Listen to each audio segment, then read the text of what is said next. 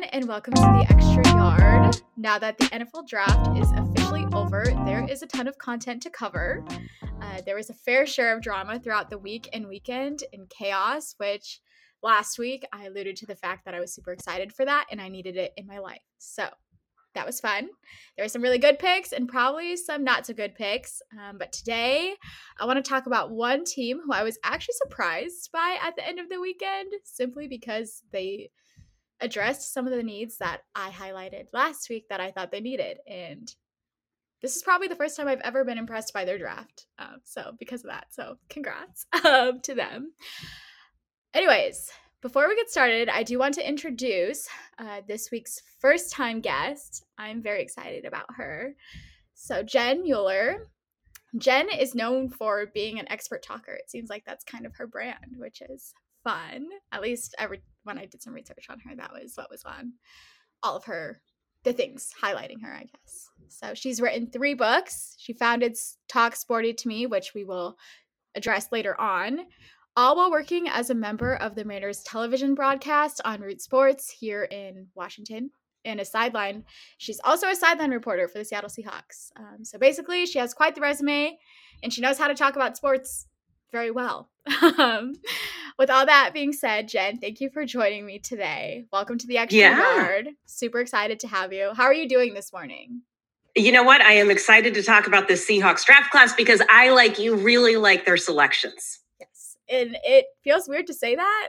I think I prep myself to always, I guess, hate on, for lack of a better word, hate on their draft picks. But I don't really have anything super negative to say about these ones. So it'll be fun. You know, I think here's what I think happened this year, because I've had this conversation with a lot of people. Only having 3 draft picks forced everybody to look at each one of them differently, as opposed to when they have 7 or 8, and some of them just get lost in the shuffle and you're like, man, I can't figure out how this guy is going to help the team because, you know, he's a 7th round pick or whatever it is. But when you only have 3, it's a whole lot easier to picture how they're going to help the team.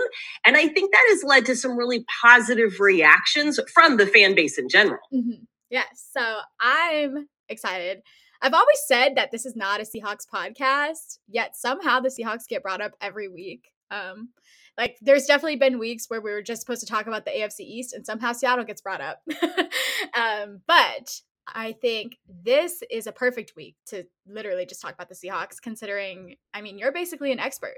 So I'm excited to have you on this week. Before we get started, maybe let's just preface with the draft in general. I mean, I'm assuming you watched it. Was there anything that really stood out to you that you liked, maybe didn't like? Any storylines that you enjoyed throughout the weekend?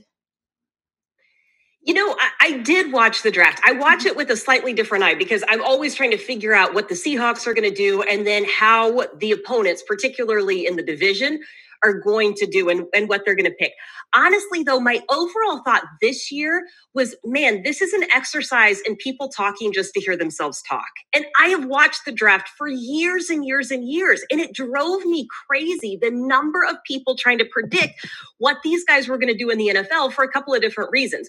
One, the college season was nothing like a normal year last year. So trying to extrapolate those stats from a really small sample size or going back to when they were juniors or sophomores, it's almost futile. Like that, what you did as a sophomore or junior in college has zero bearing on what happens in the NFL. And to that point, you can't accurately predict what's going to happen in the NFL with most of these guys. And talent is one thing, but building a team is another thing. And that's the other thing. Because I think you and I, like the Seahawks draft, there was a ton of critics and pundits and so-called experts out there that said that was a terrible draft. And they said that because there was only 3 draft picks. And they said it because, well, there was more talented players available at a position. And in my mind, I'm thinking, you have no idea what the Seahawks need, right? You're looking at a roster. You're not looking at the team. And I think, again, because the Seahawks only had 3 draft picks, and I was able to watch this and just kind of sit back and almost relax for a few of those rounds once it became evident that John Schneider was not trading to get a dozen picks. And I just thought, man, you know, it's so interesting the way that you talk about players that you really are trying to predict their future. And in some cases, you are penalizing guys who did not play last year because of COVID. I just thought it was interesting. And also as a broadcaster, I'm going to tell you, super impressive that they can fill 3 days, right? That's a hard thing to do. But this year, it just struck me as anybody who thinks they know what's going to happen with these draft picks is like using the magic 8 ball to figure out whether it's going to work or not, because nobody knows what's going to happen after this last year. Mm-hmm. Yeah, for sure. And I think we can talk about this a little later, but, when you're grading a draft, I think everyone grades on a different scale, right? And a lot of people, as you highlighted, said, no, this is a terrible draft for Seattle because they had 3 picks and, why didn't they create more, whatnot. But then there's also the people who look at it and say, well, they only had 3 picks because they traded those for, Jamal Adams and Gabe Jackson, all of these things. So Carlos Dunlap. Yeah, exactly. Really, and I would rather have those guys, proven guys, than anybody that was available in the draft, right? Because there's always a learning curve. Now, I understand the salary cap implications are far different, right? It's a whole lot better on your salary cap if you have young guys on their first contract that are playing well and helping your team. That is not the case with Jamal Adams, right? As he is up for a contract extension. I get that it changes the scope of the money side, but if we go specifically to your point on talent and who you already have on the team, I would rather have those guys than not. Right. So let's start, while we're already talking about this, let's start with what grade you would give this draft class and maybe explain the criteria that you're grading it on. I would say this. It's always hard to tell what's going to happen. I would say this is probably a B+, right? Because you still have some question marks here.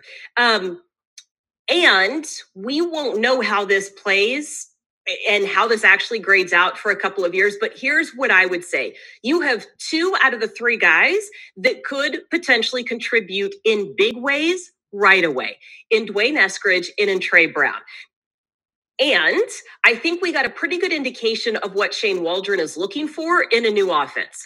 With Stone Forsythe, the tackle, and I realize people wanted the Seahawks to take a center and they wanted a whole bunch of other things, but you have to address tackle when both of your tackles are on the final year of their deal. Now, that's not to say that these guys aren't going to get re-upped. It's not to say that this is the last year that Dwayne Brown is in Seattle.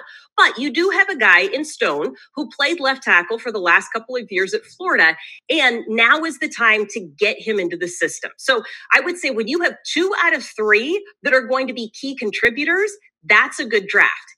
And for the first time in several years, I think you are going to see a handful of free agents make this roster. In the past, it has been very hard to convince free agents and their agents, right, undrafted free agents, to come to Seattle and take their chance, because when the Seahawks draft 6-7 guys, there's just not that much room for somebody else to make the roster. Mm-hmm. And I don't know all of the free agents, and I won't be able to tell how they fit in until training camp. But I do think the Seahawks have been very good at finding undrafted free agents, some diamonds in the rough. And I think you're going to find a couple of those that pop when they get on the field in August. Okay. All right. Well, there's so much going on here. So much to, I guess, decompress. But B+, and I think I've seen a lot of B's. So yesterday I actually finished my article that I had about this, and I interviewed multiple different people, and they all also gave it a B, anywhere from B+ to B-. So that seems about average. I think that's fair. My thought is, if you're going to include the Jamal Adams trade in this grade, then I almost think you have to still wait another year or so, right? Like, I need to see if Jamal Adams' contract is going to be extended. And I also need to see how he's going to play this year. Because as of now, I'm not super sold that the trade was worth the 2 first-round picks. I totally disagree. Totally disagree. Wait, I want to hear why. He has already earned that money. I would love to hear why. I love the people who love Jamal Adams, because I'm hoping that they convince me to love the Jamal Adams trade. But tell me who you would rather have instead of those 2 first-round picks. See, and I don't know. That I think I look at it as last year the Seahawks' biggest need was, addressing that pass rush. The whole season it was, okay, but who's going to be our pass rusher? Like, the Seahawks can't rush the ball at all kind of thing. And I'm not convinced Jamal Adams was a solution for that specific problem. No, he wasn't the solution. Carlos Dunlap was a good solution for that problem. Right. And so then, I don't know. If they can extend Jamal Adams, it'll be different. As of now, I'm not super sold that the trade was worth it. For it to have him in Seattle for 2 years would be kind of sucky. It would. Yeah, they do need to extend him. And John Schneider said before the draft that they were, in fact, looking to extend him. Now, we need to make sure that actually happens. Right. But if you take a step back and you go big picture on this, so let's say that they extend Jamal Adams, as John Schneider said that they were going to, what you're looking at is a leader for the team when Bobby Wagner moves on. Right? Which I'm not saying is happening in the next year or two, but there's a point where Bobby is going to age out of this defense and you're looking for the next guy to be that leader of the defense. I could easily see that guy being Jamal Adams. And now that you have addressed pass rush, which this is the deepest group of defensive ends that the Seahawks have had since that Super Bowl run, you put Jamal back there, you've got pressure on the quarterback and you've got extra time. I mean, for these guys to do what they're going to do, I think that this defense is built exactly the way you want it and very similar to the way that 2012, 13, and 14 team was built. Now it's just a matter of pulling all the pieces together. That's exactly right. Yep. So hindsight is always 20/20, as I say while we're addressing grading anything, whether it be a draft or a trade or whatnot. But so yesterday I graded them a C+. I think it's mostly just because I don't give out A's very often, maybe, but I get that. I don't either. And until you know that you've got a future Hall of Famer in that pick, I'm not sure that it deserves an A. But I also ended it by saying, this grade could potentially skyrocket if everything works out with Jamal Adams and then whatnot. So anyways, moving on from grading that, because let's just talk about these actual rookies we drafted. That'll be, something. There's not a lot to, there's a lot to discuss here, but there's also not a lot to discuss because there's only 3 of them compared to 6 or 7. But yes, let's go pick by pick. First, were you at all surprised that Seattle, we went into it knowing they only had 3 picks. I had expected them to, create a couple more. And so I was a little surprised that they only ended with 3. Were you surprised at all? Yes, I lost 4 bets. I thought for sure they were going to pick up at least 1 or 2 more. In fact, I had made bets with a few of our scouts and they had said, are you sure you want to make that bet? And I'm like, come on, guys. We know John Schneider. Like, come on. They were like, I don't know about that. So yes, I was really surprised that they only ended up with 3. And there was a point in time where they had an extra one, then they gave it back. And yes. I was, surprised to say the least, but it made for a somewhat relaxing weekend. So that was nice. It did. And Pete and John talked before the draft was even over, which has never happened. So that was a first. Yes. Okay. Going into the draft, what needs did you think they needed to address? I certainly think they needed a wide receiver. I was picturing more of a true number 3 and looking for a slot guy as a free agent. I just don't think you find rookies that are as effective in the slot as somebody that is a wily veteran type, think Doug Baldwin, who could fill that role. I thought linebacker was a huge need, which is interesting to say because that has been a pretty stacked group over the last few years. But without KJ Wright being signed, I just thought that there was some question marks there. Adding depth on the offensive line, I thought was going to be something that they would look at. It's the easiest way to get talent there. And the Seahawks have a lot of talent, or I shouldn't say talent. We don't know the extent of the talent they have on the offensive line, but there's a lot of guys that they have that are practicing, practice squad, that are able to work into that spot. And I guess, DBs, just because you've got a question mark at corner, right? You don't really know who your two corners are going to be. Surprised me a little bit that it was Trey Brown, but, I'm pretty impressed by what I saw on tape. So those were probably four groups that I just gave you: wide receiver, linebacker, offensive line, and something in the secondary. Mm-hmm. Okay. And then I'm assuming you feel like they addressed all, not all of those needs, of course, because you listed 4 and they only had 3 picks.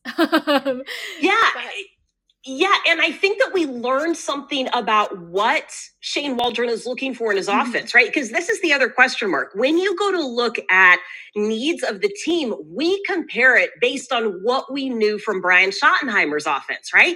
We don't know exactly what Shane Waldron's offense is going to look like. We know it's not exactly like the Rams, but we know it's not exactly what we've seen from the last couple of years. So I thought Dwayne Eskridge, great pickup. And it showed the type of receiver that he's looking for in that offense. If you put Dwayne, Tyler, and DK on the field together, Tyler Lockett is the slowest in that wide receiver group, which is unbelievable to me. And at 5'9", I would look at Dwayne and I would say, man, that's a little bit undersized, probably a slot guy. And Pete says they're going to move them around all over the place. But here's what I really like about him. He played both ways in college, right? So he was a cornerback.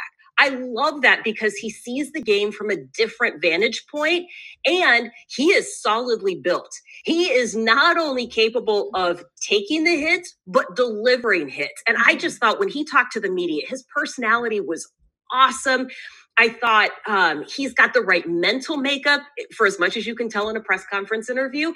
And I could start to picture then how you use him in a fly sweep type of role, or how you send, how these guys are going to work out of a bunch set together, right? And then watching corners try to cover them because they're not going to be able to. And that's been a problem for Seattle the last couple of years, is getting a little bit of separation and freedom from Tyler and DK when teams know that they can just cover those two and take away a lot of options. I think he gives Seattle the options that they have been looking for. Mm-hmm. With Trey Brown, again, interesting pick, and that he's 5'9". And this one could signal a change in philosophy for Pete Carroll.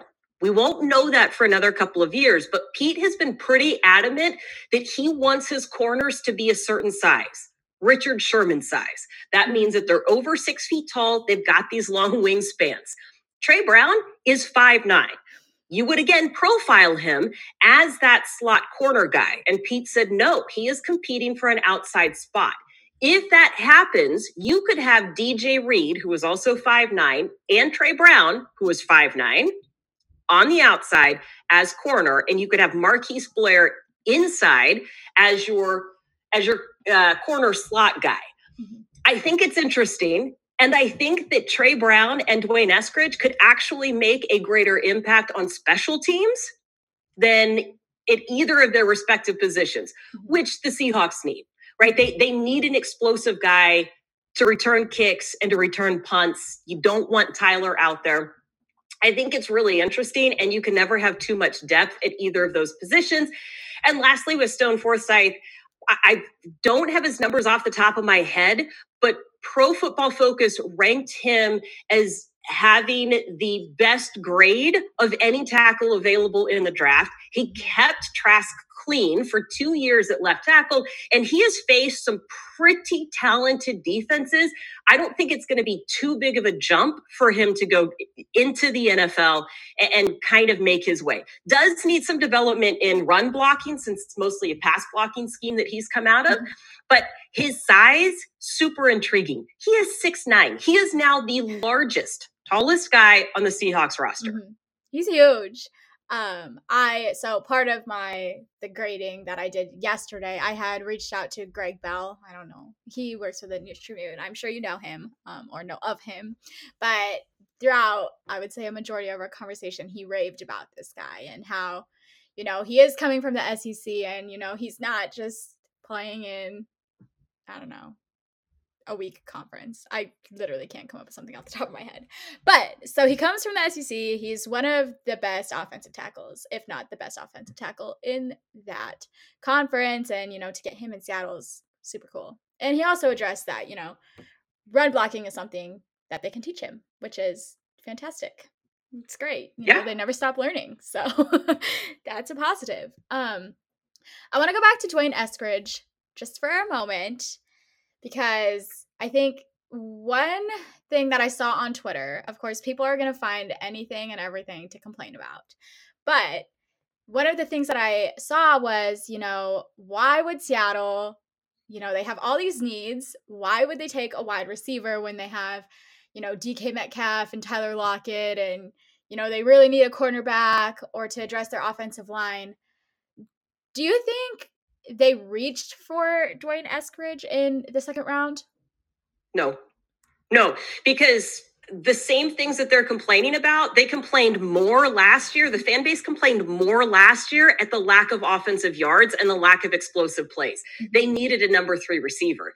David Moore went to Carolina, and you've got an unproven in Freddie Swain. Now, he did a great job. Freddie did make an impact last year, and there is a spot for him, but no, you need a number 3 guy. And, it's always interesting to me. I've covered the Seahawks now for 12 years as a sideline reporter. I've covered them for 15 to 16 years total.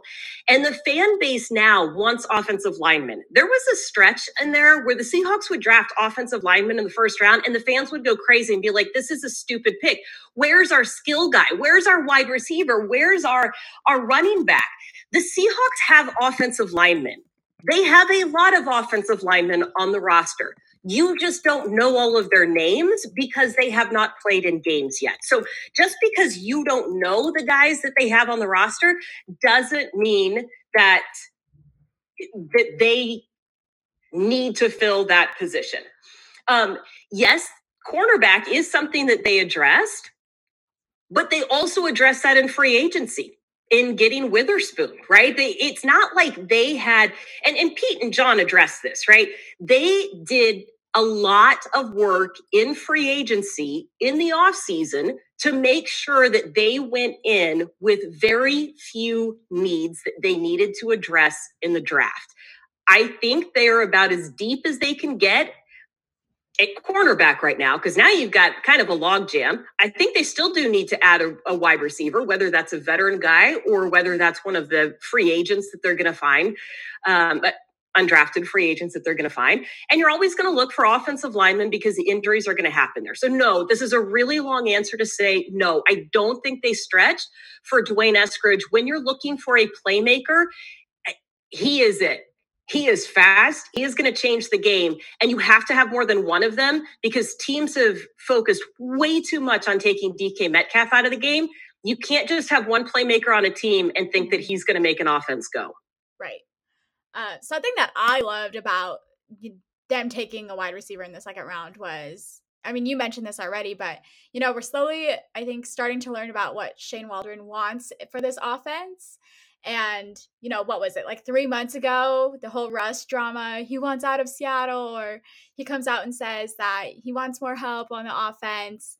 I think instantly we think, oh, they're going to go out, they're going to draft him an offensive line, something like that. But, instead they come and they draft him some more weapons to use, which I like. I like the aggressive. Well, but there's the other part to that, right? There's more than one way to protect a quarterback. Mm-hmm. And that's also what we have seen with Shane Waldron's offense, right? That he's putting together. Right. Another way to protect the quarterback is to be able to get the ball out quicker. Mm-hmm. Right. So if you think about the way the Rams have run their offense with the fly sweeps and with a lot of kind of short yardage passes that turn into big yards after the catch, which is something else that Eskridge is good at, that can protect a quarterback just as well as having a solid offensive line. Look, right now, you've got Dwayne Brown, you've got Damian Lewis, who played incredible last year as a rookie. You have Ethan Posick, who is a good center and has room to grow this year. You've got Gabe Jackson and you've got Brandon Shell with Cedric Ogbuehi there as a backup, right? That's a pretty solid offensive line. I don't think it's the personnel that's the issue. I think it's play calling that becomes an issue. And it has to do with the playmakers that you have in order to keep that tempo at a pace that will keep your quarterback upright. Mm-hmm. Fantastic. Yeah. So the offense is something that I know I'm looking forward to seeing this upcoming season. But let's move on, talk about Trey Brown, this cornerback position. Mostly, I just want to get your opinion on this. Do you think Richard Sherman comes back to Seattle this season? I don't know. Here's what I do know. Both sides would be open to it. Mm-hmm. And for as nice as it would be for nostalgic purposes, and I love Sherm, right? Sherm was one of my guys in the locker room. I always love talking to Sherm. Mm-hmm. I don't know if that's really what the fan base wants, right? Richard has not been able to stay as healthy the last couple of years as he was early in his career, right? That's not a knock on him. It's just what happens. And I think that if you bring him back, you might not want him to make the team only because you would want the younger guys, the ones that you just drafted, to be your future, if that makes sense. Mm-hmm. I could see a case, they were talking about this on the radio, I could envision the Lawyer Malloy, Cam Chancellor sort of play. So years ago, when Cam Chancellor was drafted, Pete Carroll brought back Lawyer Malloy, former Husky, former Patriot, right? And Lawyer's job was to mentor Cam, and there was a changing of the guard midway through the season. I could see where Richard Sherman gets brought back knowing that he is a mentor, although, look, Sherm is so competitive, that's not really the role that he wants. Now, he is very good in that role. It's just not, it's not where he sees himself in his career. I think the most impressive part of this storyline is that both sides have said, yes, we would welcome a reunion. Yes, we're open to that, right? There's no bad blood on either side of this equation. It is a testament to how both sides have maintained a relationship, gotten through a sticky point in that relationship when he left and things that were said. And I think that's the thing that I enjoy most about watching this play out. I don't know that he is back in a Seahawks uniform, and it's not because he's not a great player. I just don't know that he's what the Seahawks need right now. Mm-hmm. Yeah, that's a fair take. I think I'm indifferent toward it. I wouldn't be upset if he came back, and I wouldn't be upset if he didn't come back. It is what it is, I suppose. And then let's finally move on. I mean, we've talked about him a lot. Stone here. You mentioned that you don't think he could have an immediate impact. Let me say, I hope he doesn't have an immediate impact. And here's why I hope he doesn't have an immediate impact. If he has an immediate impact, something has gone horribly wrong with two very good tackles, right? You have lost either a Pro Bowler in Dwayne Brown or a veteran in Brandon Shell. And you've also lost Cedric Ogbuehi at that point in time, right? Something has gone wrong if he has an immediate impact. And you want him to have a year to learn from those guys. If he is the successor to Dwayne Brown, you want him to watch Dwayne for a year and to learn from him before he has to get in there and be the guy. Mm-hmm. And then you brought it up already, but, Pro Football Focus did say that this was a steal of the 6th round, to have him fall to Seattle in a sense is, fantastic for them. So it'll be interesting to see, in the next couple of years, coming back and reevaluating this draft class, the impact he could potentially have is something to look forward to for sure. Well, in offensive linemen, I do want to just give a shout out to the Seahawks for a couple of things. I've seen a lot of again, draft experts say that Seattle can't make first round picks and that they've had a lot of busts. And they pointed to offensive linemen. They pointed to Jermaine Ifedi and they pointed to Carpenter, James Carpenter. I got to say this. First of all, Jermaine has just signed another contract. He is still in the league. He is not a bust, right? Now, did he give you too many penalties? Yes, he did. But that doesn't make him a bust, right? And James Carpenter is one of the quietest human beings you will ever meet. And I remember fans thinking when he went to New York, like, no big deal. Like, we don't care. No big deal. Like, what did Carp ever do? As it turns out, it took a number of years to replace him because he was a big body that got his job done. When we evaluate offensive linemen, it is very rarely the glamour spot. Like, we're very rarely talking about a Walter Jones. We're talking about somebody who just did their job, who never shows up in the stats. So when people are looking at a guy like Ethan Posick, right? And I realize we're not talking first round draft picks anymore, right? Ethan Posick and One Day Stone Forsythe, you hopefully have never, ever heard of these guys because that means that they're doing their job well. Mm-hmm. Yes. Which is, oh gosh, kind of sad if you think about it. I guarantee you, after talking to quite like over 100 offensive linemen, that's how they prefer it. They are not going to be the talkers in the media. They would much prefer to be the unknowns in the locker room. So let's compare. We don't actually have to compare at all. We don't have to talk about any of the other teams in the NFC West, their draft at all. But I mean, maybe the big thing is, San Francisco drafting Trey Lance. Do you think Trey Lance is going to start, or like, are they going to trade Jimmy G? What are you predicting happens at the beginning of the 2021 NFL season? I cannot figure out what they're going to do there. And because look, Trey Lance is going to run the offense very differently than Jimmy G is, right? Mm-hmm. So it makes sense that if this is going to be Trey Lance's offense, that you start him out of the gate.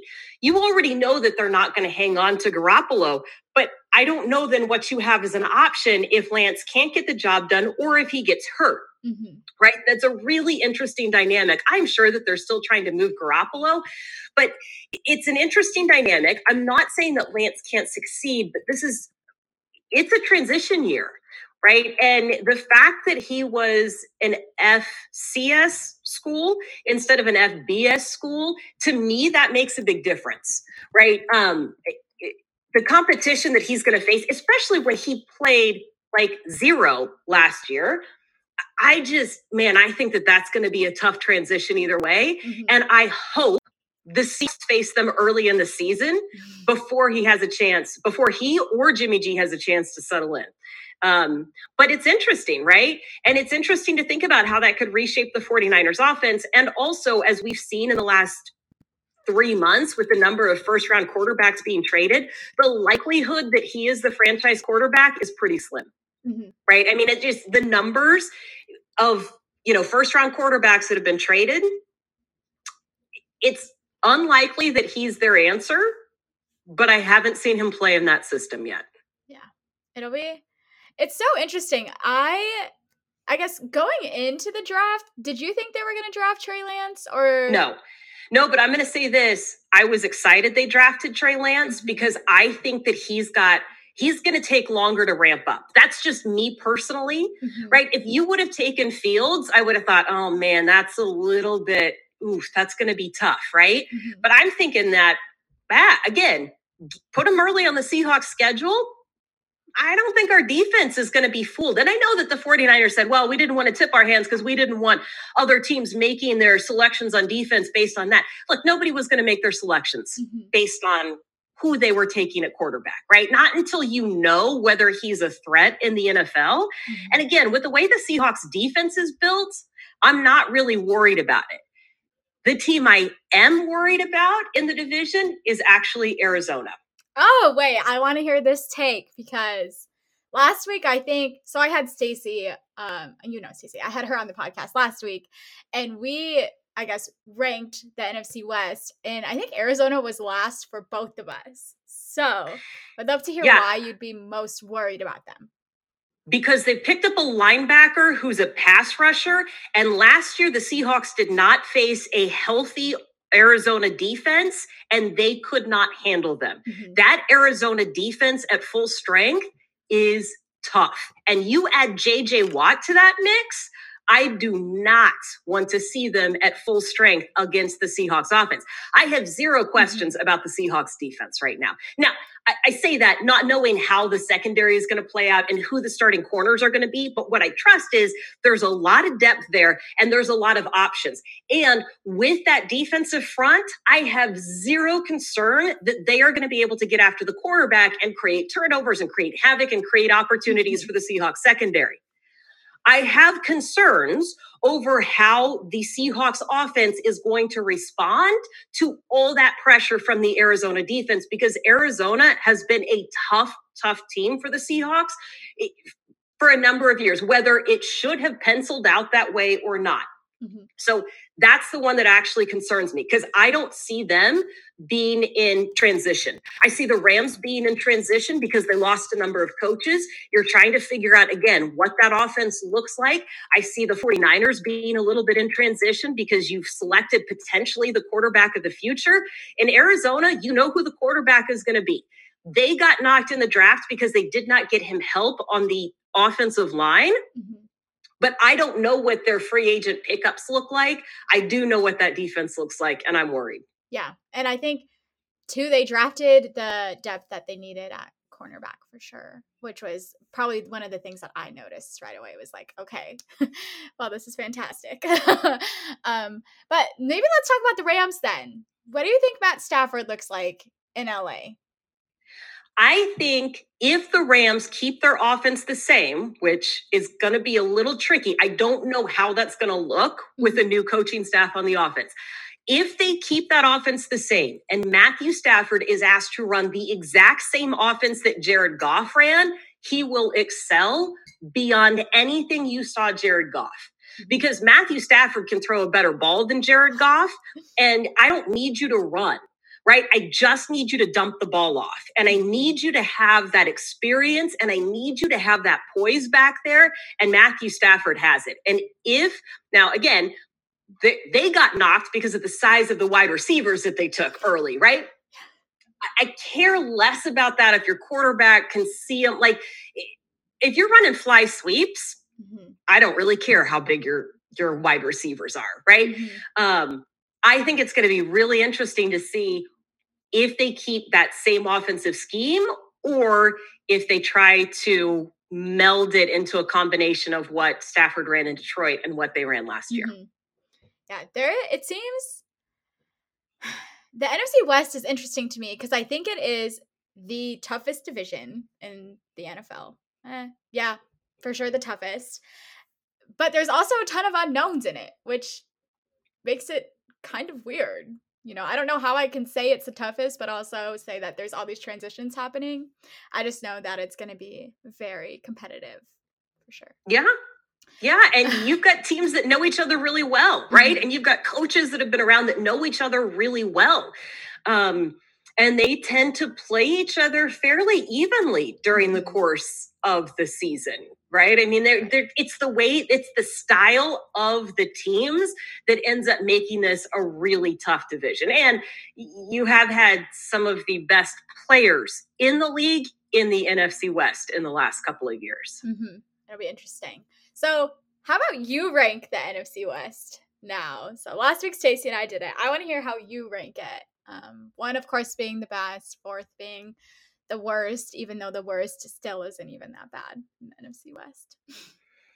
I'm going to sound like a homer, but I would put Seattle at the top. I mean, Seattle won 12 games last year. Everybody acts like Seattle's on this downhill turn and they need to rebuild. It's like, did you forget how many games they won last year in a pandemic without any fans in the stands? Mm-hmm. I think it is silly to think that this is a rebuilding year for the Seahawks. That's just ridiculous. And given the continuity they've had in personnel, I get it. Shane Waldron, different. But you have Russell Wilson. You have a lot of continuity in the players. I would have to put them at the top. I think Arizona is probably the rising star. I would rank them second. Which I know, controversy compared to what you said last week. Even Seattle as one is controversy compared to what we said last week. So I would say the Rams with Matthew Stafford is interesting to me, and the 49ers. And I'm going to say this. I'm going to put the 49ers at the bottom, and I'm going to say this. It is skewed by my most recent memories of the 49ers, and they had a ton of injuries last year, right? So without diving in and really looking at who they have coming back and those expected timelines, I'm going on like recent history. They struggled. Right. It's hard because I think San Francisco is a good team, but you're right. Last year they weren't a great team, and it's to know, nothing we could have predicted at all last year. So, okay. I think that is enough NFC West Seahawk talk. It was fun, to say the least. There's still so many unknowns, right? And lots of things can happen up until the start of the season. Man, the NFC West is going to be really fun, though. I think we spend so much time talking about it on this podcast because, unbiasedly, I think it's the most interesting division. You could make arguments for maybe like the AFC East, perhaps, but I don't know. Yeah.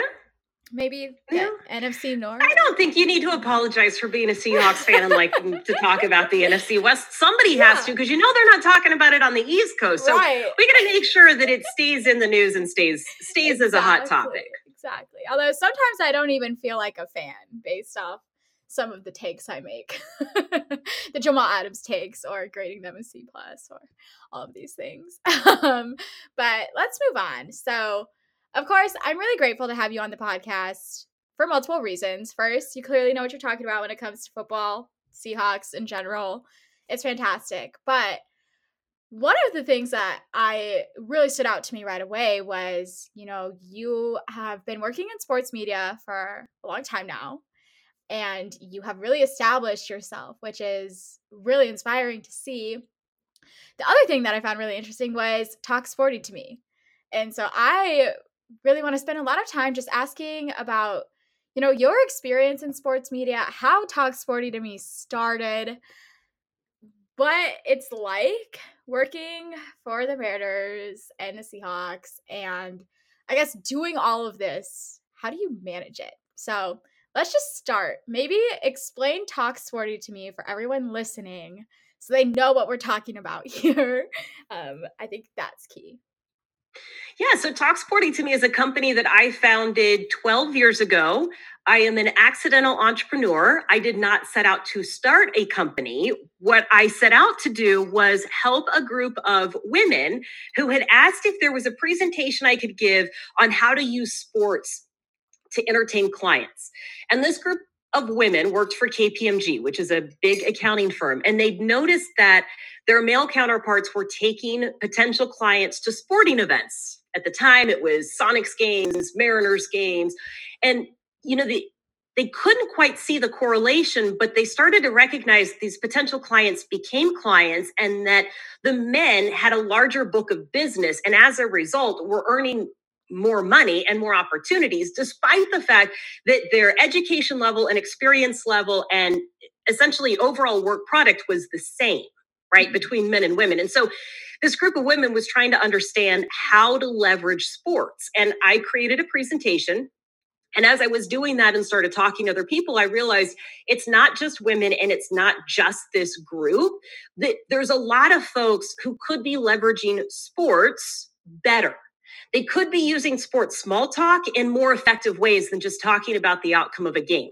And that's where I started all of the content, the blogs, the presentation. That's where it started. And then it's moved into business communication skills, because when you are in a locker room, you've got to be really direct, really specific. And when you're on TV and radio, you have to be really concise, and you want to eliminate as much confusion as possible.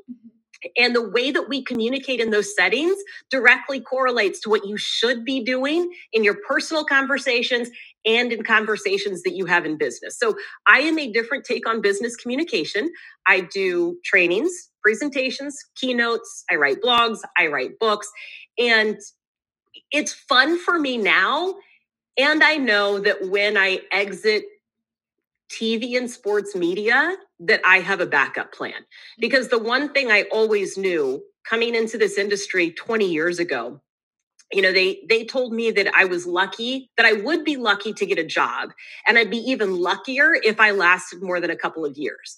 And when that's the primary message that you hear the entire time you're in college and first out of college, you make sure that you've got a backup plan. So Talk Sporty is also a backup plan for when I outlive my usefulness on TV, I will still have something that I can do. So let's talk about that aspect now of it. Being a backup plan, I think sharing why it's a backup plan really transitions well into this next part.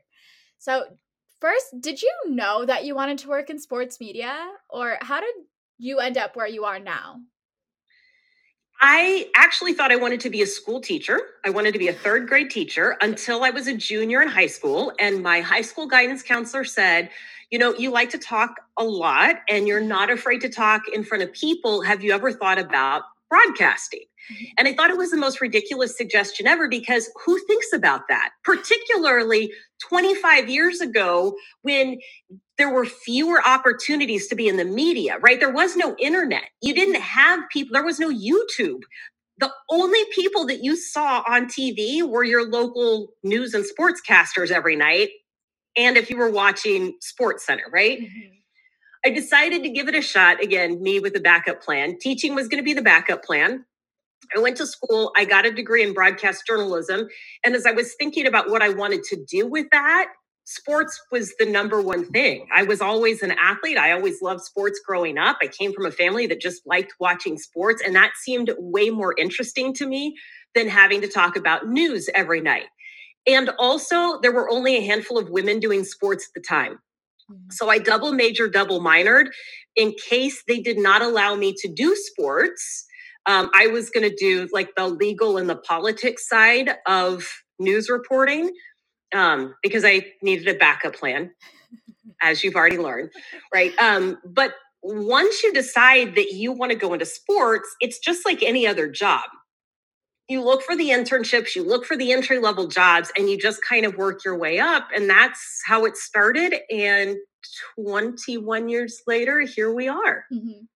So from the beginning, people told you, good luck. You'll be lucky enough to get a job in sports media. And then they continued to tell you, good luck if you can last more than 2 years kind of thing. So how did you take those comments? And is it still something that you see existing in sports media for women specifically? Well, I would say, here's how I would answer that. I do see it existing, but also I know now that one of the reasons it's hard to stick around in media in general is those first few years are rough. You don't make a lot of money. You work crazy hours. It's really, really hard to make it that long so that you can start to get to the good stuff, right? Like once the initial excitement wears off, it is a grind, right? And there's $10 in your bank account every week. And, you don't get vacation days and you don't see your family because you work nights, weekends, and holidays, and you're trying to figure out why it's worth it. And so anybody getting into the industry, it can be really challenging and really hard. I actually think that there is many more opportunities for women now than there ever have been, right? When we think about digital outlets and teams employing their own media use, right? And when you think about the number of programming options available and online options, there's far more opportunities than there ever were before. And everybody who gets into this mindset has to have the same competitive outlook as the athletes that we cover, right? It is the battle against yourself more than anything else. And it is your willingness to stick to it and believe that something good is going to happen tomorrow as a result of your hard work today. Mm-hmm. I love that. What expectations did you have going into sports media? You know, I expected that I would get a chance to do something that I enjoyed. Mm-hmm. And I also thought that it would be the coolest thing in the entire world if I could just be the local sports anchor. Like if I could find a town and if I could be the local sports anchor, I thought that would be the coolest thing. Like the main sports anchor, not just the one that worked on the weekends, but the main sports anchor. I thought that would be the coolest thing in the entire world. When I was in college, you have to remember, regional sports networks were not the size that they are today. If you would have told me 25 years ago that I would work for a regional sports network that had a footprint in 5 states and that I would be the sideline reporter for an NFL team, I would say that you're crazy. Like those things never even crossed my mind. So I try to tell people, when you map out your dream job, understand that that's going to change, right? Because I couldn't have even envisioned my dream job when I started this. And you just kind of get on the path and you make your decisions and you work hard. And then suddenly you do have your dream job that you never dreamed of. Mm-hmm. I guess my next question would be okay, so that's good advice in general, but what advice would you give to a young woman, or maybe just a woman in general, because who knows, someone could be older and want to change the career path. But what advice would you give to a woman specifically who was interested in sports media? I would say don't look at yourself as a woman, first of all. So when we think about things, and I've had this conversation, I don't think about myself as a woman in sports. I'm a sports broadcaster. I'm not a female sports broadcaster, right? When I was a football official, I'm not a female football official. I am a football official. When we start categorizing ourselves and saying, as a woman, how am I going to manage this? We have put barriers in place on our own. Right? And I guarantee you, none of my male counterparts start their day or start a project saying, as a man, how am I going to do this? So while we're trying to figure out, as a woman, how am I going to handle this? My male counterparts have already gone past, right? And so I think that's the first thing, is understand that it is hard to be successful in any industry that you choose. It will be hard to be successful in sports. Is it harder for women? I don't know, because I don't know what the other side of that is. There are definitely some challenges and some irritations that I have had to deal with that my male counterparts don't have to, but I don't know that it's any less hard for them to be successful as it is for me, right? Maybe, do you just want to highlight some of those irritations or frustrations or things that you have to deal with that some of your male counterparts don't have to deal with? Yeah, here's the biggest one. I don't get to ask stupid questions. So there is zero tolerance. If I ask a question that isn't actually a question after a game, I don't have any leeway. It does not matter how long I have covered a team. I won't get the same response as one of my male counterparts who says, man, that was a tough game, and expects the manager or the coach to just talk about it, right? You will never, ever hear me do that, because I don't have leeway for that. And I've, in fact, been called out by big league managers for not actually asking the question when my male counterparts have done the exact same thing, and their non-question gets answered as if it was the greatest question in the entire world. That's one of my biggest irritations now, like on a regular basis, right? Is that I have to be really dialed in, and I have to be really conscious of what I'm saying and what I'm communicating, because I can't leave that to chance. Do you feel like you're ever, I guess, not taken seriously when, for instance, like you just sat on my podcast for 30 minutes and spewed out all of this great content and showed that you were very knowledgeable and know what you're talking about. Do you ever feel like you're not taken seriously, though, I guess, compared to your male counterparts? You know what?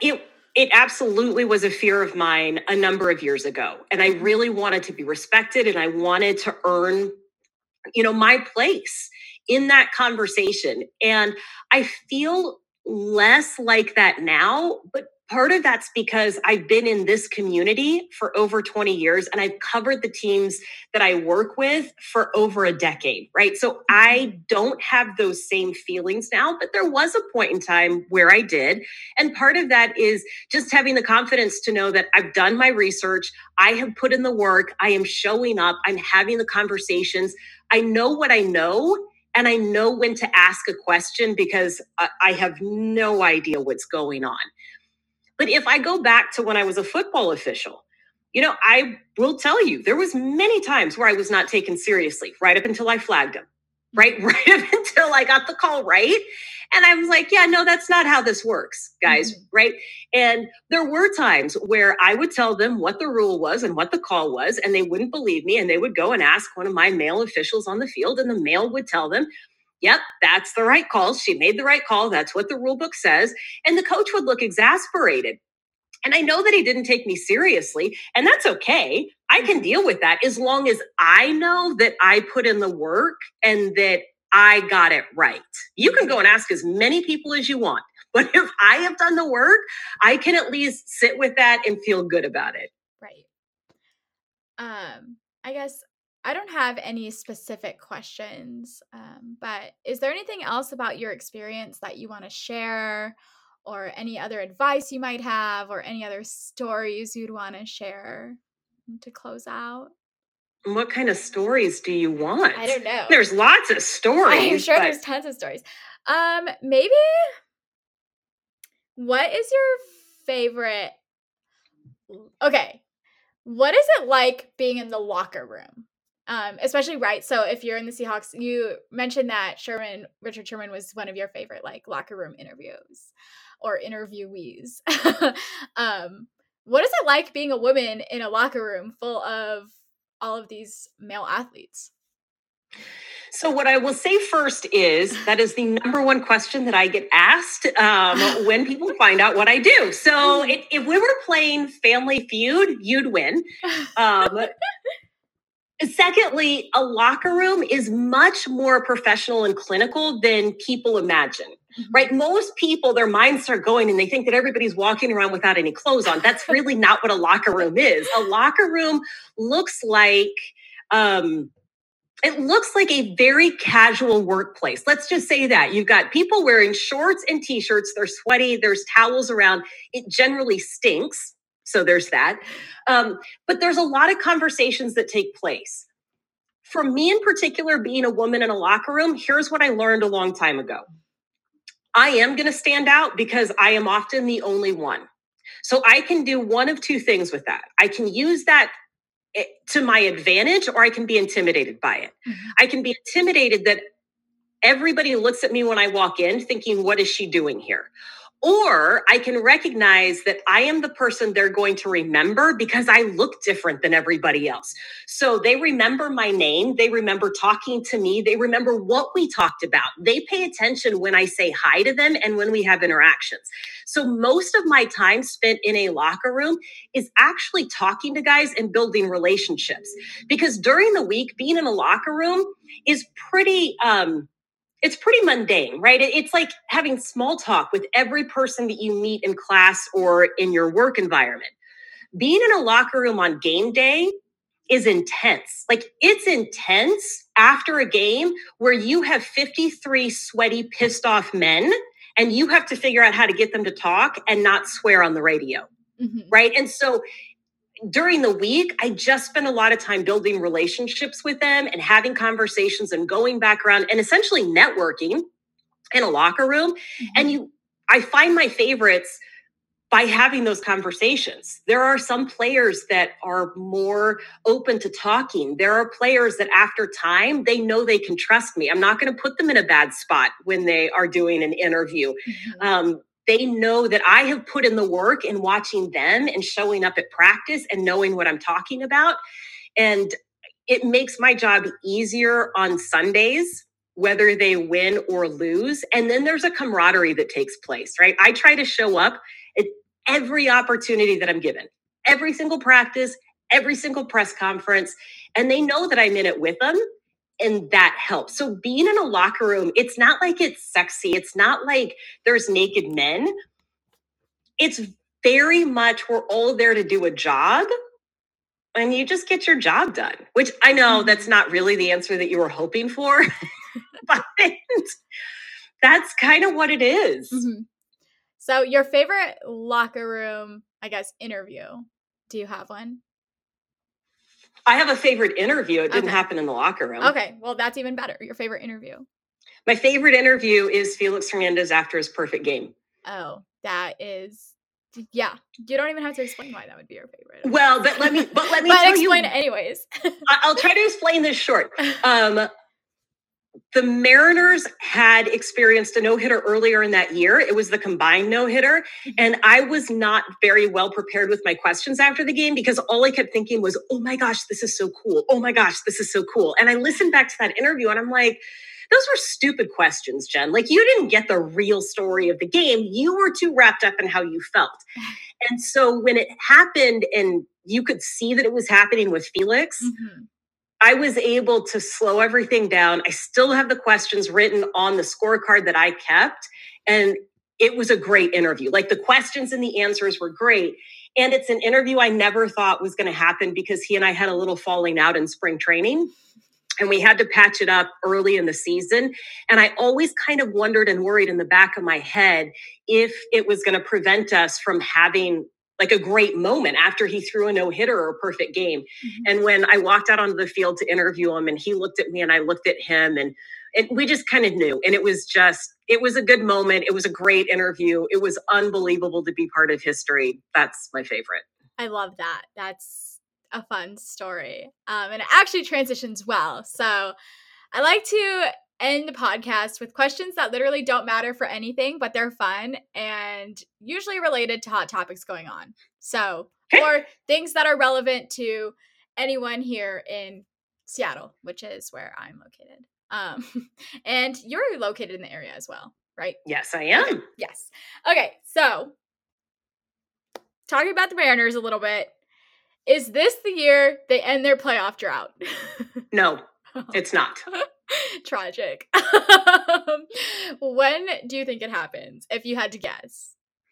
It's another year or two. Okay. There's a lot of players that are developing. There's a lot of good talent, but it's going to take them just a little time. But it's coming. It's coming. It's coming. It's coming. It doesn't even affect me at all, but I do feel bad for Mariners fans. My favorite is, I actually received, what was it? Maybe like 2 weeks ago, someone texted me and they were like, the Mariners are so good. Like, this is our year. And I was like, just wait for it. It's coming. But that's probably my favorite. Okay. Next, switching sports a little bit here. I was watching Get Up recently. So we're recording this on Thursday, so people have a timeline. On Wednesday on Get Up, they were, debating LeBron James versus Tom Brady. I don't even know why. I love how they create their own content though, considering I don't think that's really relevant to anything. But I sat there and I watched anyways. Which do you think is harder, winning a championship in the NFL or the NBA? So Super Bowl, NBA Finals. Which one do you think is harder? I think it's harder in the NFL because you can't afford to have a bad day at all, ever. You can't afford to have a bad game during the regular season, and it is win or go home in the postseason. And you could use that and flip that around for the NBA and say, well, it's harder to stay healthy over a longer season and you have to keep performing. But I'm going to say the intensity level on a Sunday, on a regular season NFL game is exponentially higher than any single game that you'll experience in any other sport. Yeah, that's perfect. I think too, with the Super Bowl in general, you have one chance, right? Yeah. So we saw this past year, the Chiefs, they play great. Well, I wouldn't say great all season, but they're the Chiefs, and then they show up and they can't really do anything during the Super Bowl, and it stinks because they blew it. How long until Seattle gets an NBA team? Seattle local, once experience. I'm going to say it's probably another 2 years. 2 to 3 years. I would guess. I would think you'd want the Kraken to get kind of settled in and work through that before you added another team. I'd say 2 to 3 years. I would say less than 5. How's that? Okay, this will be a fun question then. Which comes first? The Mariners make the playoffs or Seattle gets an NBA team? The Mariners making the playoffs. You got to count on these kids to do something, right? Like by that point in time, if I say less than 5 years, you got to think that talent will have, with the system ranked what it is, right? If that talent keeps coming, you got to think that they snap that streak before then. Okay. All right. And then we'll conclude. We'll bring it back to football. We'll bring it back to the Seahawks specifically. DK Metcalf, we talked about how fast he was earlier. He's going to try out for the Olympics, I guess. That's a thing that's happening. How likely do you think it is that happens? It's probably not likely, but he is a super competitive guy and he's really fast. And I cannot wait to see what that outcome is, because for as fast as he is, remember, he did not run track in college. And you've got guys who are doing this like every day. That'd be like putting a track athlete out on the football field and thinking that he's going to get open, right? When he doesn't actually go against defenses and corners. I hate to root. I'm not rooting against him. I hate to count him out of this. I don't think that it's likely. I do think that it'll be competitive and fun. Yeah, I'm excited for it. It'll be fun. If anything, it's content that I'm here for, just the entertainment of it. Now, the final question, this is not the question I was planning on asking, but if you could participate in any Olympic sport, so whatever athletic abilities you need, you have it, which sport would it be? I always wanted to be an Olympic swimmer. Okay. Did you swim at all? I did swim. Okay. I did swim all the way through high school. Then I was a swim team coach for a few years. I just love that sport. I mean, it would be sexier if I said like gymnast, because I'd love a little gymnast body, or, I'd love to be a sprinter. But the reality is I'm not going to run that much to be a sprinter. And I'm not flexible enough to do all of the gymnast things. I think I could, in fact, be a swimmer somewhere in a different life. That's a fun answer. Honestly, I have a lot of respect for swimmers. I think that is an underrated sport. People do not realize how hard it is. And the training is a grind. I had friends in high school who were swimmers, and it was like 4 a.m. practices and then 3 p.m. practices, and just like, how do you do homework or sleep or have a social life? I don't know. Well, you know what? Here's what I'm going to tell you. Being in sports broadcasting, you don't have a life, you don't sleep, and you don't have time to do much of anything else. So it's perfectly suited. Yeah, it's an easy transition for you if that's ever any. That's right. Yeah, if it ever happened. Whenever you decide to retire from broadcasting, just hop onto that swimming grind. At that point, I would be like on the senior circuit, and I don't know that anybody needs that. I don't know that. Okay, well, thank you so much for joining us. You're amazing. You're fantastic. It was my pleasure to have you for this little hour here. And with that, I'm going to close out. But I am going to ask people to DM me what sport they would want to play in the Olympics, because I think this answer is very fun. And until then, so just a little preview for next week's episode. The NFL schedule is supposed to be released in 1 week. And next week's episode will be dedicated to highlighting which games we're excited about. Not Jen and I, always a surprise guest. But which games we're excited about, over, under, all that stuff.